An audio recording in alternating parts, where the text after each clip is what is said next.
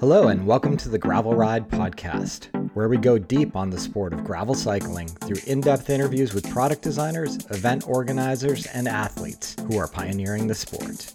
I'm your host, Craig Dalton, a lifelong cyclist who discovered gravel cycling back in 2016 and made all the mistakes you don't need to make. I approach each episode as a beginner to unlock all the knowledge you need to become a great gravel cyclist. This week on the show, we welcome Patrick Engleman from Lacka, Wyco, Hundo. It's a real tongue twister of an event out in Pennsylvania that's been going on for 11 years. This is the 10th edition, as Patrick will describe.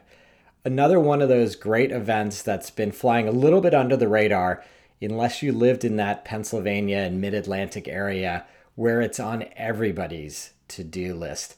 I wanted to get you guys to know this event because it's another one of those great events that's started by someone who just loves the community that they ride in and wanted to highlight it and bring friends. Patrick's done a great job of growing the event, and talk to anybody in that region and they'll definitely reference some of the memorable experiences they've had over the years with this event. Before we jump in, I need to thank this week's sponsor, Athletic Greens. Athletic Greens and their product AG1 has pioneered the category of functional health.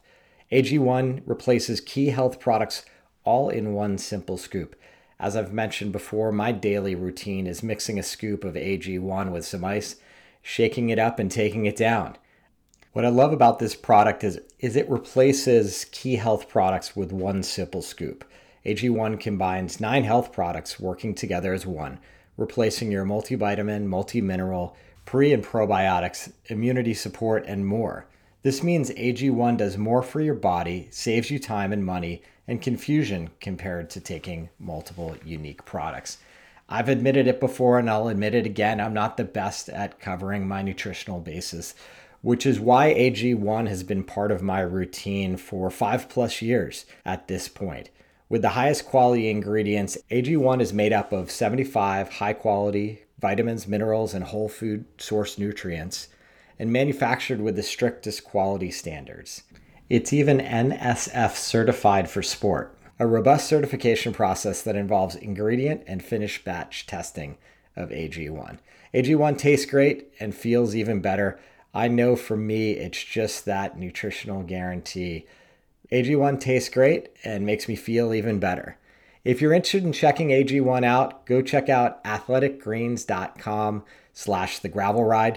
They're going to give podcast listeners a free 1-year supply of vitamin D, as well as 5 free travel packs with your purchase.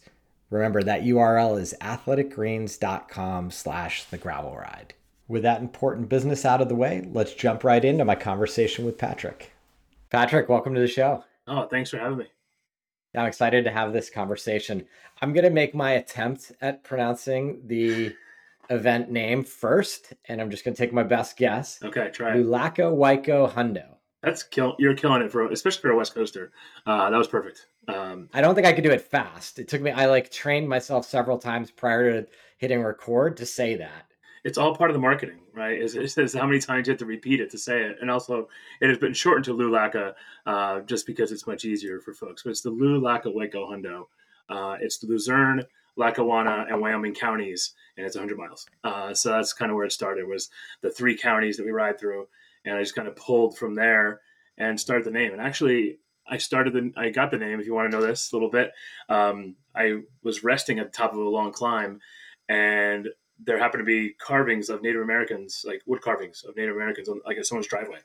And there were 3 of them. And part of the genesis of this was I looked out over the valley and said, what would they have thought of what I'm seeing right now?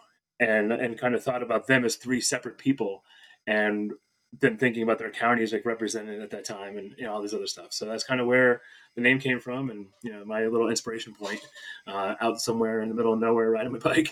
So Nice. Well, we're going to get into that a bit, and it's is it the 10th year or the 11th year coming up? So because of COVID, obviously we know this is the 11th year. It's the 10th ride. So we lost the ride. We lost the ride in there. Gotcha. And from having Dave Pryor on the podcast and from previously listening to Celine talk on podcasts, I'd heard the name on a number of occasions. in the context of like, oh, these are the ones we do every year in Pennsylvania. They're just part of what everybody does. And it's the kind of coming together of the community. So we'll get into that. But Yeah. let's talk first. Where are you in the world? So I'm currently sitting in a town called Wyco, Pennsylvania, which is just in the suburbs of Philadelphia, the northeast suburbs of Philadelphia. Okay. And where's the event? The event starts in Pittston, Pennsylvania, my hometown, which is the Okay. northeast corner of Pennsylvania, not just northeast suburbs of Philadelphia. So you're drawing, if geographically, you're drawing, it sounds like, from riders in New York, riders in Eastern and Western PA, riders in DC, Jersey, maybe can all get to you within 2 to 4 hours. Yep. Yeah. Generally, we usually say the megalopolis. So, like the Boston and DC, or Boston, and now Northern North Carolina seems to be where it's at, and then Western. And then we have some folks. One of our folks is comes in from Alaska every year. But he's a local, but he does come in from Alaska every year. It's like one of his trips. Yeah, nice. Stepping back for a minute, let's just set the stage for kind of your background as a cyclist. You mentioned where you grew up and some of the love that you found early on as a child. Yeah, I mean, I grew up, like riding like everybody. I'm the youngest of all my cousins, so I got the hand me downs of the hand me downs of the hand me downs. So I rode anything there was, and that's kind of what we did in my neighborhood. I was very lucky to have lots of friends in my neighborhood, and we just rode and spent a lot of time in the woods. I grew up with just my backyard is goes into so far when we were kids. There's so many miles of woods, and there's just so much to explore. So I just grew up riding we were riding mountain bikes on our BMX when we were little kids, and also Yeah. part of my riding background is my dad didn't drive for a lot of my life, and he didn't for lots of reasons. But where I grew up, there's not a lot of mass transit, so we had like a bus like every hour. So he rode or walked, so I rode or walked because there's no other way to get around. My mom sometimes worked mid Yeah. second shift, so like we just rode all the time. Yeah, what was as you got a little bit older, was there a Pennsylvania cycling scene that started to draw you in, or are you like many athletes cycling as we think of it now really wasn't part of your life until your 20s or what have you? I was in it pretty young. I mean, I think because of where I grew up, and there was a decent mountain bike scene growing. I grew up in high school in the mid '90s, and I was very lucky to find a great local bike shop that kind of took me in as like their like baby brother. They were all in their 20s and a little older and racing mountain bikes, but I was the shop rat who wouldn't go home, and could also kind of hang with them, and that's where it all kind of came from. So I was riding mountain bikes in high school and continued on and then once I went to college I became a bike messenger. I went to Temple University in Philly, and I became a bike messenger and kind of got in that world while still racing mountain bikes and riding mountain bikes, and have kind of stayed with it, worked in shops and did all the things. It's definitely been a part of my life for a long time. Yeah, it's something, people on the West Coast may not know this, but Pennsylvania in general has such a great cycling community. And to your point, I was in school in Washington, D.C. in that early 90s period in college, and all the mountain bike racing, a lot of what we did was go up to Pennsylvania to race mountain bikes. Mm-hmm. It was great. And so many like just great like community style events where the terrain was awesome, but the community was even better. Yeah, we had a lot. We had a lot of that. We were very lucky to have a lot of great events and great places to ride. I grew up not far from Jim Thorpe, which is, any person of our vintage here's Jim Thorpe on the East Coast knows how legendary it was. And Alamucci is not far from me, and like just a bunch of really classic places. But also, like I said, my backyard is pretty amazing, so it still is. And then as you transition to your kind of professional career, were you still kind of racing mountain bikes once a year? Did you find the road? What was your kind of transition in those later years? Those later years, I was teaching actually in Northern Virginia, like we were talking about, and I ride to work. I mean, and I was working at a shop part time. I'm a teacher, so it was like make a couple bucks, and I had the summer off, and I'm just used to being a shop rat. So I was working at City Bikes in DC, and Nice. kind of stuck with it. I've raced cross for a little while there. Still once in a while I'll line up on a mountain bike, but a lot of my time now is just kind of riding with friends and checking out new places to go and traveling a bit. I also mentioned I helped found the Pennsylvania Interscholastic Cycling League, so it takes a lot of my time riding is kind of transitioned into bringing more kids and more adults. I was coaching the coaches for a long time, so Okay. bringing a lot of the coaches into it and kind of instructing that. So stuck with it, but I've done a bunch of different stuff. Right on. And by the way, just thank you for doing the work with Scholastic mountain biking. I think it's great. I mean, obviously here in Northern California, we've got this great NICA scene out here. And Yeah, gosh, I wish it existed when I was growing up. And I yeah. know that it takes a lot of effort from a coaching perspective, from an infrastructure perspective, and it takes someone to just hold up their hand and be willing to put in the work. So thank you for doing that. Yeah, no problem. It's seriously. Like, I wrote a long time ago what my dream job would be, and it was teaching mountain biking, and I got to do it. I got to do it for a few thousand kids and a bunch of coaches. So I definitely got to live my dream. So I step back a little bit to do some more work on this, but I'm still on the board of advisors for the Pennsylvania League, and I work a little bit with NICA as a whole and do some of that stuff because I love it. I'm a teacher, so I obviously love kids, but I love mountain biking too, and I get to do both. Both passions at Yeah. once. Yeah. It sounds like from your description and all the different types of bikes you were riding, having a cyclocross bike, 20 years ago or whenever you did the emergence of gravel as we talk about it today, was it just one of those things that you'd already been doing that effectively on those bikes? Yeah, effectively. I mean, I was riding. Um, I was riding. We got invited to a Rafa ride, and we rode some of actually what an event Dave Pryor promotes now called Monkey Knife Fight. At the time, he wasn't the promoter yet, but we rode some of those trails and some of those places in Lehigh Valley that were dirt roads, and we got to go up all these cool mountains and see all this cool stuff. And we were doing it on essentially road bikes with some those giant 25cc tires. Do you remember those giant Yeah. tires? Yeah. So Lacka was actually founded on a gravel, or sorry, yeah, gravel. Yeah, they didn't exist yet. It was founded on a 25cc touring bike. My Indy Fab touring bike is what I went out on because it had the most clearance to fit the biggest tires, and those tires, like I said at the time, were 25C. And then, of course, I had a cross bike, and I'm like, oh, I could take this one out too, and check it out on the cross bike, and that definitely helped, especially when disc brakes come in, and a wide range of gearing and those sorts of things. But yeah, I've done it all. But the cross bike, I'm like, this is the best thing ever, and now we're where we are. Yeah. Yeah. And that's kind of what I was getting at, thinking about starting the event 11 years ago. The equipment obviously wasn't there. What was the motivation to create the event? And what was the type of terrain that you took the riders on in that first year?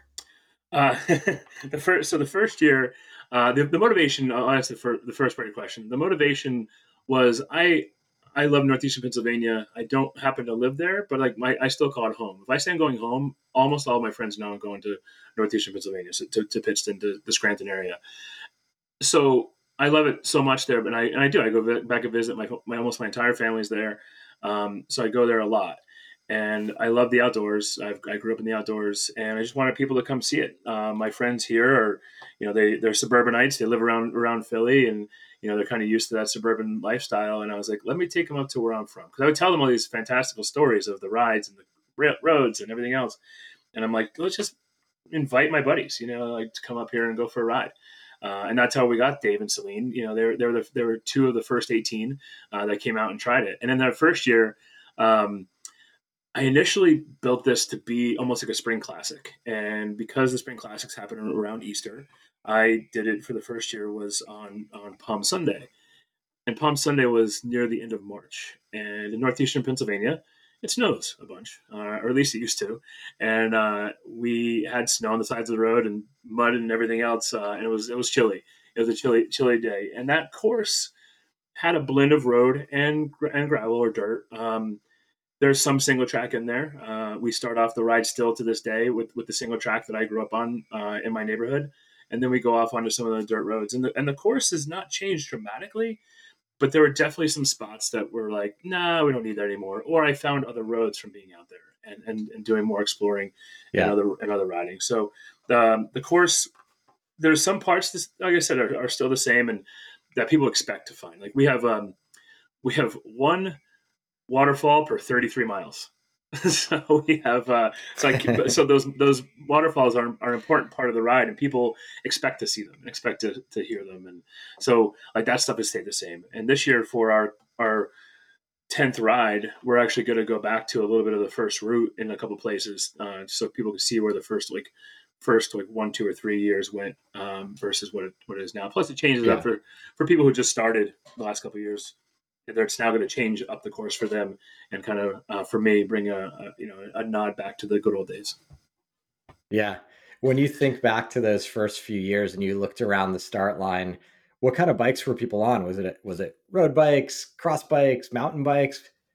Definitely a blend. I mean, like I said, the time cross was huge, and everyone raced cross, and there were a lot of folks were on cross bikes because they just didn't know what to expect. But I'll shout out forever. My buddy Tim Wood showed up on a single speed road bike and said, "Is this okay?" And I'm like, "I don't think so, but you could try it." And I thought he was joking. I thought he was joking. I thought he just had like an extra bike in his car, and he brought it over to me, thinking it was because I warned everybody what was going to happen to them, and because Lulaka, we'll probably get into a little bit more, but Lulaka is 103 miles and almost 2 vertical miles of climbing. So a single speed road bike Okay. does not, a track bike in the city does not quite cut it. But there were a few. Most had curly bars that first year. I don't think there was any. There was one mountain biker, but everybody else had at least some form of curly bars that looked more like a cross bike than anything. And Okay. we go ahead. Yeah, I was gonna say, so that first year you brought 18 of your friends and you convinced them to drive a couple hours from Philly to experience what you'd been talking to them about for Yeah. many years, I presume. Yeah. Going forward to that second year, did it become a thing where there was a registration and more a proper event in your mind at that point? Yeah, it definitely it necessitated a little bit. Like that first year, I remember saying to my mom because she was like, "Well, where's this thing going to start?" I'm like, "I don't know, at the park down the street, and like I'll get a porta potty and we'll be cool, and like where people can come to the house and change." And she was like, "What?" like.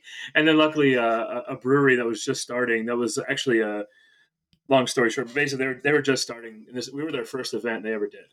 And I called them like, "Hey, can we do this?" And luckily, one of the co-founders used to put on Ride for the Roses in Texas. And he was like, "Yeah, of course, no problem." And so the second year, we're like, "Okay, we've got to go to Susquehanna Brewing Company, so we're good on that. We have all these things, so it's just kind of almost like started itself as an event where like I don't have to worry about like putting a porta potty at the park down the street from my mom's house. I could just go to this brewery that has some of the infrastructure that we need." So it's Amazing. yeah, and Amazing. So then what is, if you think about the progression over the 11 years, what type of attendance numbers were you looking at, and how did that change like your stress level, the amount of work you had to put in, and your enthusiasm one way or the other?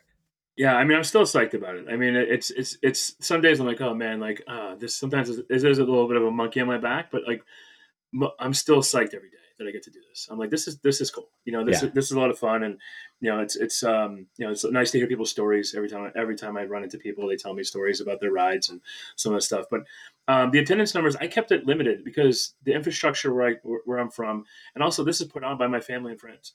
And I don't. I was listening to one of your podcasts with like this big professional situation, and like I feel it's professional, but it definitely took a while to get there, and I always relied on that. And also, Yeah.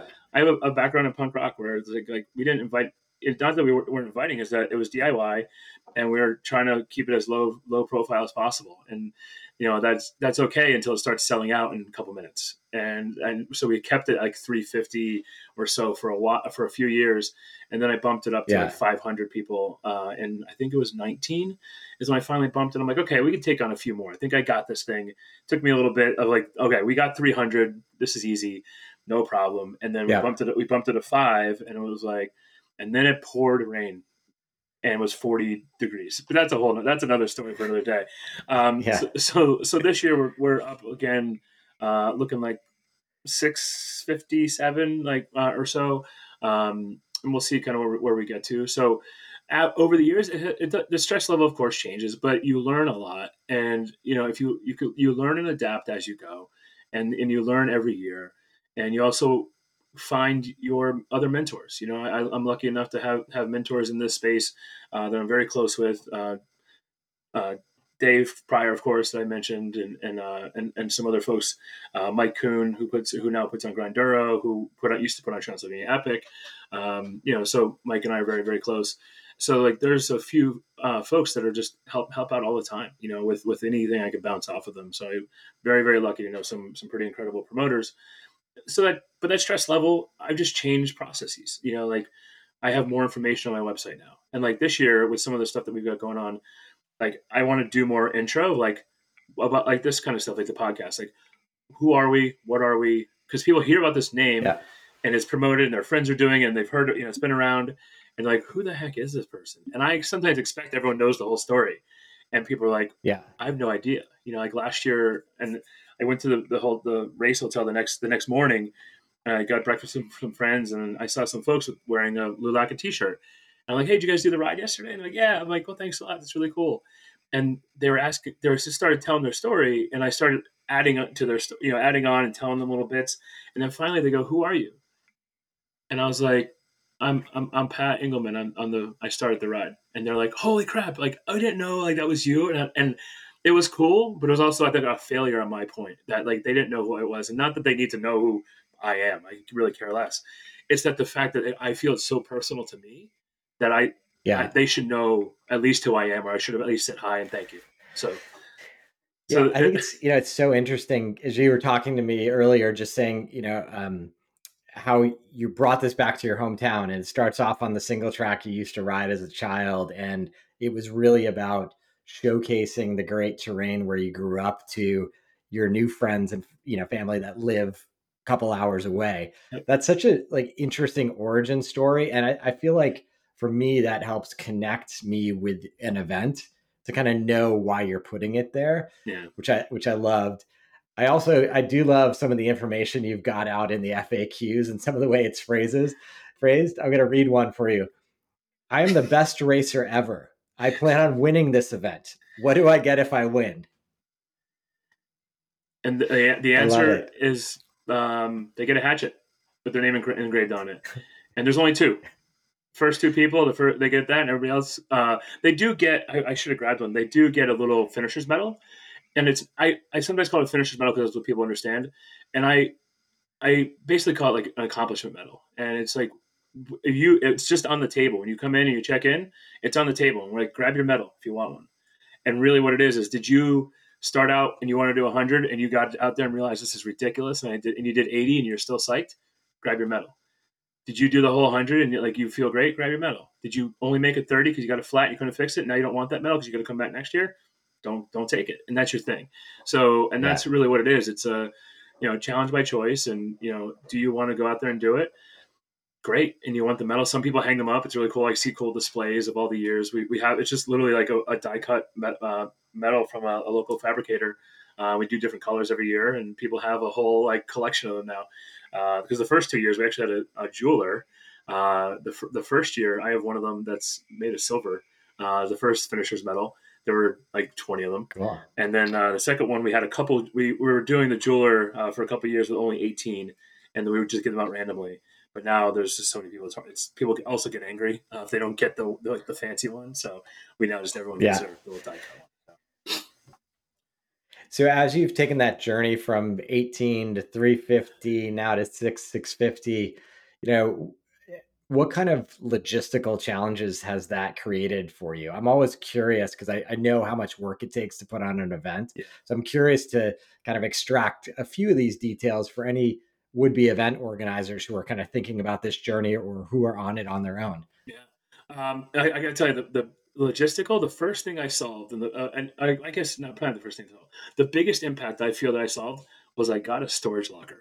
And I felt like such a big deal. I finally got a storage locker because it was all the stuff was stored in my mom's basement and in my parents' basement. And like, I would have to go up the stairs into downstairs and turn the corner, and it's like a little small in there for me. And man, that saves so much time to back up a sprinter and dump everything in and dump everything back out now. So that was huge. So would-be event organizers, once you get to a certain point, spend the money, get it. It's so much. It's such a value to everyone that's involved that you can just go there, do inventory, do all the things you need to do. But logistics on the ride. And Pat, one question. Do you, with your peers, and I know there's like more than a handful of events in PA, and you mentioned being friends with a number of those event organizers. Do you guys share any logistics issue? Do you share like, we all borrow a stage from one another or Yeah. whatever you need? Yeah, anything is up for grabs. I mean, like we have, I could ask any of them for anything, and they know the same for me, and that's for anybody. I mean, like I have friends. I was listening to your podcast the other day. People ask all the time, like, "Can I borrow a tent?" Sure, no problem, because I know I would have loved to have that tent, and it was a big ask, like 10 years Yeah. ago for me to get a tent for somebody, and now like they're just sitting there most of the year. Like come borrow something, and so yeah, we share radios, share those sorts of things. We're actually looking at getting some of those like not the spot trackers, but the more like satellite phones, and having a couple, and like starting to grow a selection of those, because I know we're not Northern California remote, but we're hills and valleys remote, where like Yeah. you might be close to a city, but there's zero communication in some of these places. So, and as we go Yeah. further out, the communication is a disaster. So we're, Mike and Dave and myself and a couple others, we've talked about like kind of starting to grow that infrastructure of those very expensive pieces of equipment to share and share alike. Yeah. Yeah. And I think before I interrupted you, you were going to start talking about like the course and the impact that 600 riders has versus 18. Yeah.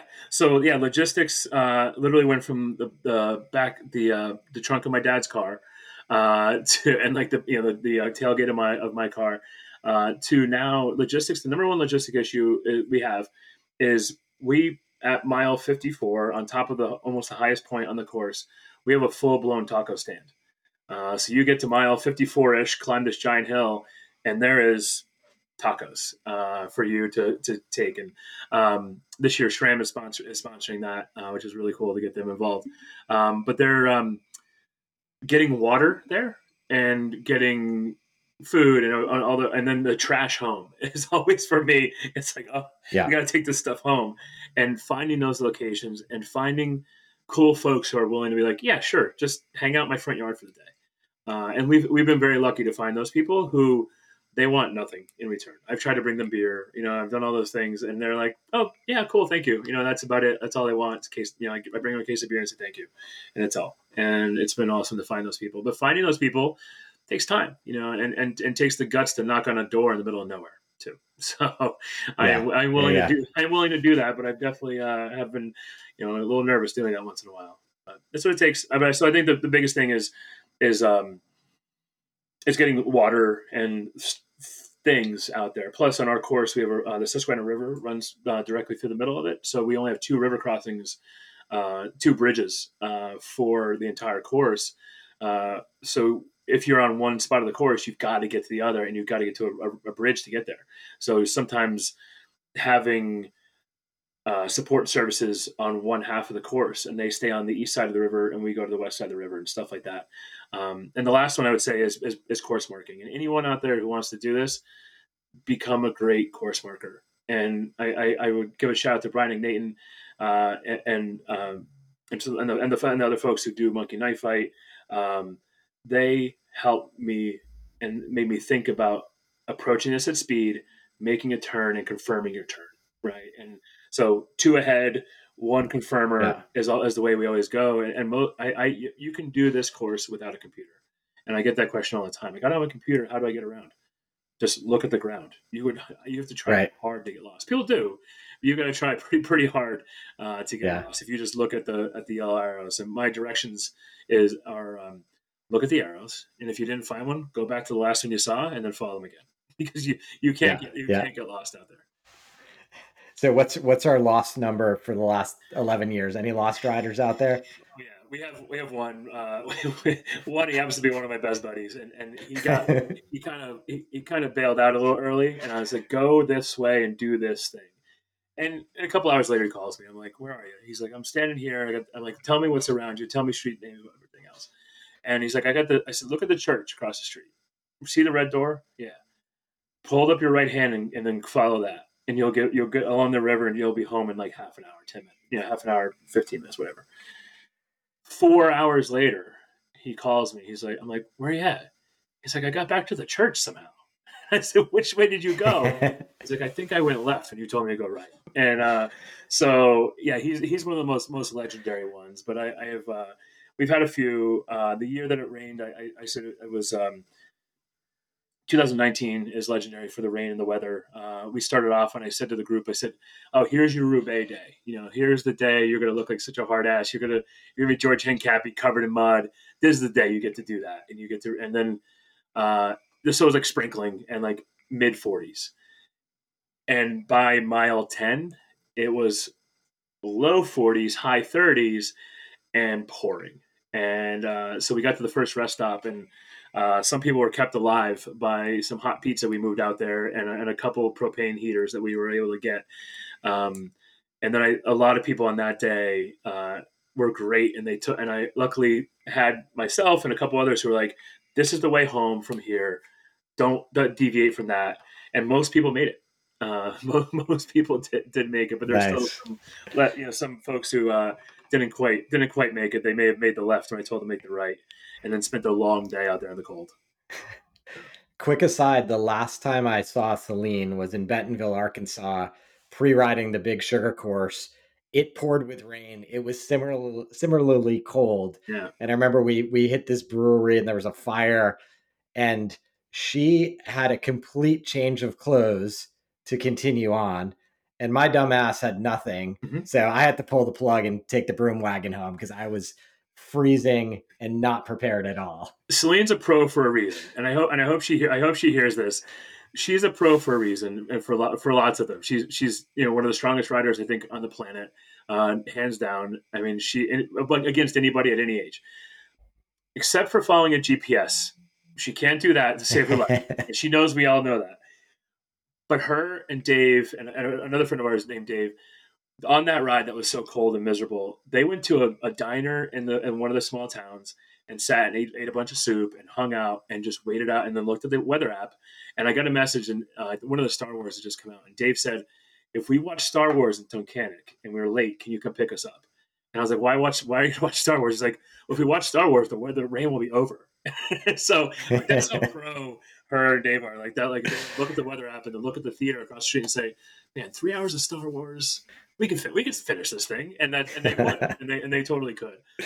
Celine is just I love it. I love it. Give more Celine love here for one more second. She is the only female winner of Lacka ever, meaning that she has won every year she has tried to win. She has won. So there's been zero other amazing first female finishers outside of Celine Eager. So come get it. Amazing. Come try. She's had some competitors, but usually that's that lasts for only a little while, and it's just knowledge of the area and also her being who she is. Yeah. I want to get into the course a little bit, but one more question. I just was curious about, we hear talk about the impact of these events on the community, and when you talk about 600 riders coming in, does the community there, like, are you talking to the local city council? Are you filling up the hotels? Is everybody stoked because you've got 600 plus, partners and families coming into town and spending money in the community? Has it become a thing? Yeah, so I was smiling because this year is the first year. Not that it hasn't been a thing for years. Like the brewery loves it. The hotels, we sell at the hotels all the time. Sell at the state park for people who want to camp. All those things, but I've kept it away from the community outside of like getting in the newspaper or getting on TV or whatever. Until this year. And this year, the town of Pittston, like where I grew up and near and dear to me, has done a lot of work coming back. We're a coal mining town that got smoked after coal mining left, and had a tough time in the 70s and 80s, and into part of the 90s, and now it's coming back, and it's like one of those places. It looks like Bentonville because it's a small town that like all these new things are popping up every day, and you're like, oh my god, they got a new Mexican place now. They got like this. We just got the other day this little. Used to be a bank like kiosk, like for like a drive up, and it just became a tiny cafe, where it's now a drive up instead of the bank. It's now a drive up cafe. So like we're getting like this dope stuff in town. So I reached out to town and said, hey, every year for the last couple of years, I bring like around 1,000 people to your town, and you don't even know I exist. And they called me within an hour, and we've been working together since. And so this year, with the Downtown Pittston partnership, the Saturday before the ride, we're starting in downtown Pittston for the first time ever. We've always started at a fire hall just outside of town, And when I met with them, I'm like, yeah, the fire hall, the fire hall, the fire hall. I'm like, how do we start downtown? And so we're starting downtown for the first time. A little bit nervous with this, it's new for me, but we're also doing an outdoors and an arts expo the day before, and we've never done that. I've always wanted to do Okay. something like that, and so working with town, and like town recognizes the impact of cycling, and I always tell people my vision for my hometown is that it becomes a place like Bend, Oregon, where it was an environment, a town that was ravaged by the industry and then came back and it's an environment. It's a place where everyone enjoys the environment, and the economy is based on tourism and bringing people in to ride, to hunt, to ATV, to ski, to do all the things that they can do in the place that we're from. And Northeastern PA has literally, you can kayak and canoe on the river, you could ski, you could hunt, you could ride ATV trails, you could do all sorts of different stuff up there. And there's no reason why we don't do that. And that's like a life mission for me, is to make that economy up there a tourism based economy where people are coming there, people are buying second homes and everything else. And people go to the Poconos, and it's right there next to the Poconos. Yeah. Like, how can we get people to go there more and recreate on their weekends and recreate all the time and spend money in the town I grew up in? Yeah, that's amazing. I love that. Shifting gears a little bit Yeah. into the course, I know you now have several different lengths of the course. Yep. The Hundo being the kind of the big kahuna, the primary one, but presumably you want to be inclusive and give newer riders the opportunity to kind of get out there and experience a little bit of what it has to offer. Yeah. But for the purposes of this conversation, let's talk about the Hundi and like what's the terrain like in there? If I'm from coming from out of state, and I've never put rubber on trail in Pennsylvania, what do I need to know in my head? You have to know that you should ride the bike that you feel comfortable on. And we say that all the time. And we've had mountain bikes, we've had fat bikes, we've had tandems, we've had everything. And you can ride Lulaka on a road bike. I will say that over and over again. You can ride Lulaka on a road bike. It's hella uncomfortable to do so, but you could. I like big tires, hydraulic disc brakes, and lots of gears, and that's a good way for me to spend my day. But if you want to murder yourself on a 52 chainring, you have at it. I could care less, but I know how I enjoy my day. So there's a mix of a mix of road and as we call them up there, dirt roads or gravel roads, and the paved parts of the roads are some of the most abusive parts of the road. It's northeastern Pennsylvania after the thaw, and there are manhole covers the size. There are potholes the size of me, and they're everywhere. And there are the roads are not. It's a rural area, and the roads are not necessarily well maintained. They do their best, but it's a really hard environment to maintain roads on. So all the paved parts, I try to explain to people. Like I did a video last year where, because everyone was like, "Oh, it's a road ride. It's a road ride," and I rode one of the roads, just with my camera down. And I was like, "Do you want this is your road?" Just so we're clear. It might look like a paved road on the map, and I will call it a paved road, but it's blown to pieces, and like, you've got to be on it. And the rest of it, so we have a very clay. If you're on the gravel scale, I think they did like a gravel like a candy scale, like from like the tiniest Yeah. up to like a stop or whatever. We're in the solidly in the like the pea gravel with clay underneath. So it definitely gets their lines, especially when it's wet. It's kind of cool because you end up with like a train track. You just follow the train track. You could, but it's definitely a bunch of clay with some pea gravel kind of in there. Some rocks and roots. The first section of single track. There's two sections of single track at the beginning, and neither of them are anything that you couldn't ride a cross bike on or couldn't. I mean, I grew up Yeah. BMXing on it, so they're nothing crazy, and they're also only 2 miles max of that whole section. So people Yeah. always like want to pick a bike for that. And I'm like, you're better off running it if you're so nervous about it. And we have great photos of people carrying their bikes while other people are just bombing it. So there's a blend of that. And depending on the weather, it could be a total mud pit, or it just dries a bone. You just fly through it. So it's the whole course overall. I think a great modern gravel bike is fantastic because, like I said, it's at the end when you're climbing those last couple of hills, you're going to want that larger chainring out back. You're going to really want that. And there's a couple parts on the road that you can move. They use it for the locals use it for time trial course. So you can definitely move on it and it's rolling. But man, I love having me some gears because there's some big steep hills that people are like, "What the heck did he do to us?" So some wide Yeah, gear. I was looking at the elevation course profile on Ride with GPS, and it looks Mhm. like, within the first, call it 10 miles, you start a pretty substantial climb. That's the sort of predominant feature of the beginning half of the course. But even after you crest that, you're still doing a bunch of up and down, which is Mm-hmm. what my memory of Pennsylvania is all about. A lot of Yeah. up and downs. And then Yeah. you kind of do dip down back to the similar elevation as the start. And then you've got another big climb, in the 60 to 70 mile range that you still have to tackle before what looks like a ripping downhill, maybe the last 10 miles. Mm-hmm. Yeah, the last 10 is fun, and then you get onto the river, and some people think that's going to be the easiest part. We have the river levee trail that we use, and then that side of town. But you get on that river, and sometimes that wind is just blowing off the river, and people get so disappointed because they're looking at their GPS and they're like, man, that last like bit is totally flat, and they think they're going to fly, and then unfortunately sometimes the wind is against them and they're having a tough time. But yeah, that last little bit is a nice. You rip down an old railroad bed. That's it's a trail now, so it's been taken care of. You do at I think it might be the only ride around mile 87, 89. You climb a set of stairs. You have to climb a set of stairs to get on, and there's a little bike roller next to it. But you got to climb a set of stairs to get onto the last rail trail. But yeah, we have, those are fun when people realize that they have to go up the steps. It's like, what are you kidding me? This is like mile 87 or so. Last rest stop's over, and now I've got to climb a giant set of stairs. So it happens. And then when they get back to cross the finish line, what type of experience do you have waiting for them? Welcome them all back. Just being so happy they're home, and giving them all we can to show them how happy we are to see them back. And they turn in their timing chip, and then they're handed pizza and beer as fast as possible. And that's what we've gone to. Pandemic kind of brought us to pizza. Because post pandemic, like I said, it's my family and friends, and my family, they're getting old, so I want to keep them as COVID safe as possible. So we started with pizza from someone who used to babysit me when I was a kid, a friend of our family named Nora, and she makes this amazing like deep dish pizza, and people love it. I mean, we used to do like a sit down dinner, and that kind of changed. And then post COVID, people love just like tailgating in the parking lot and eating some Yeah. pizza.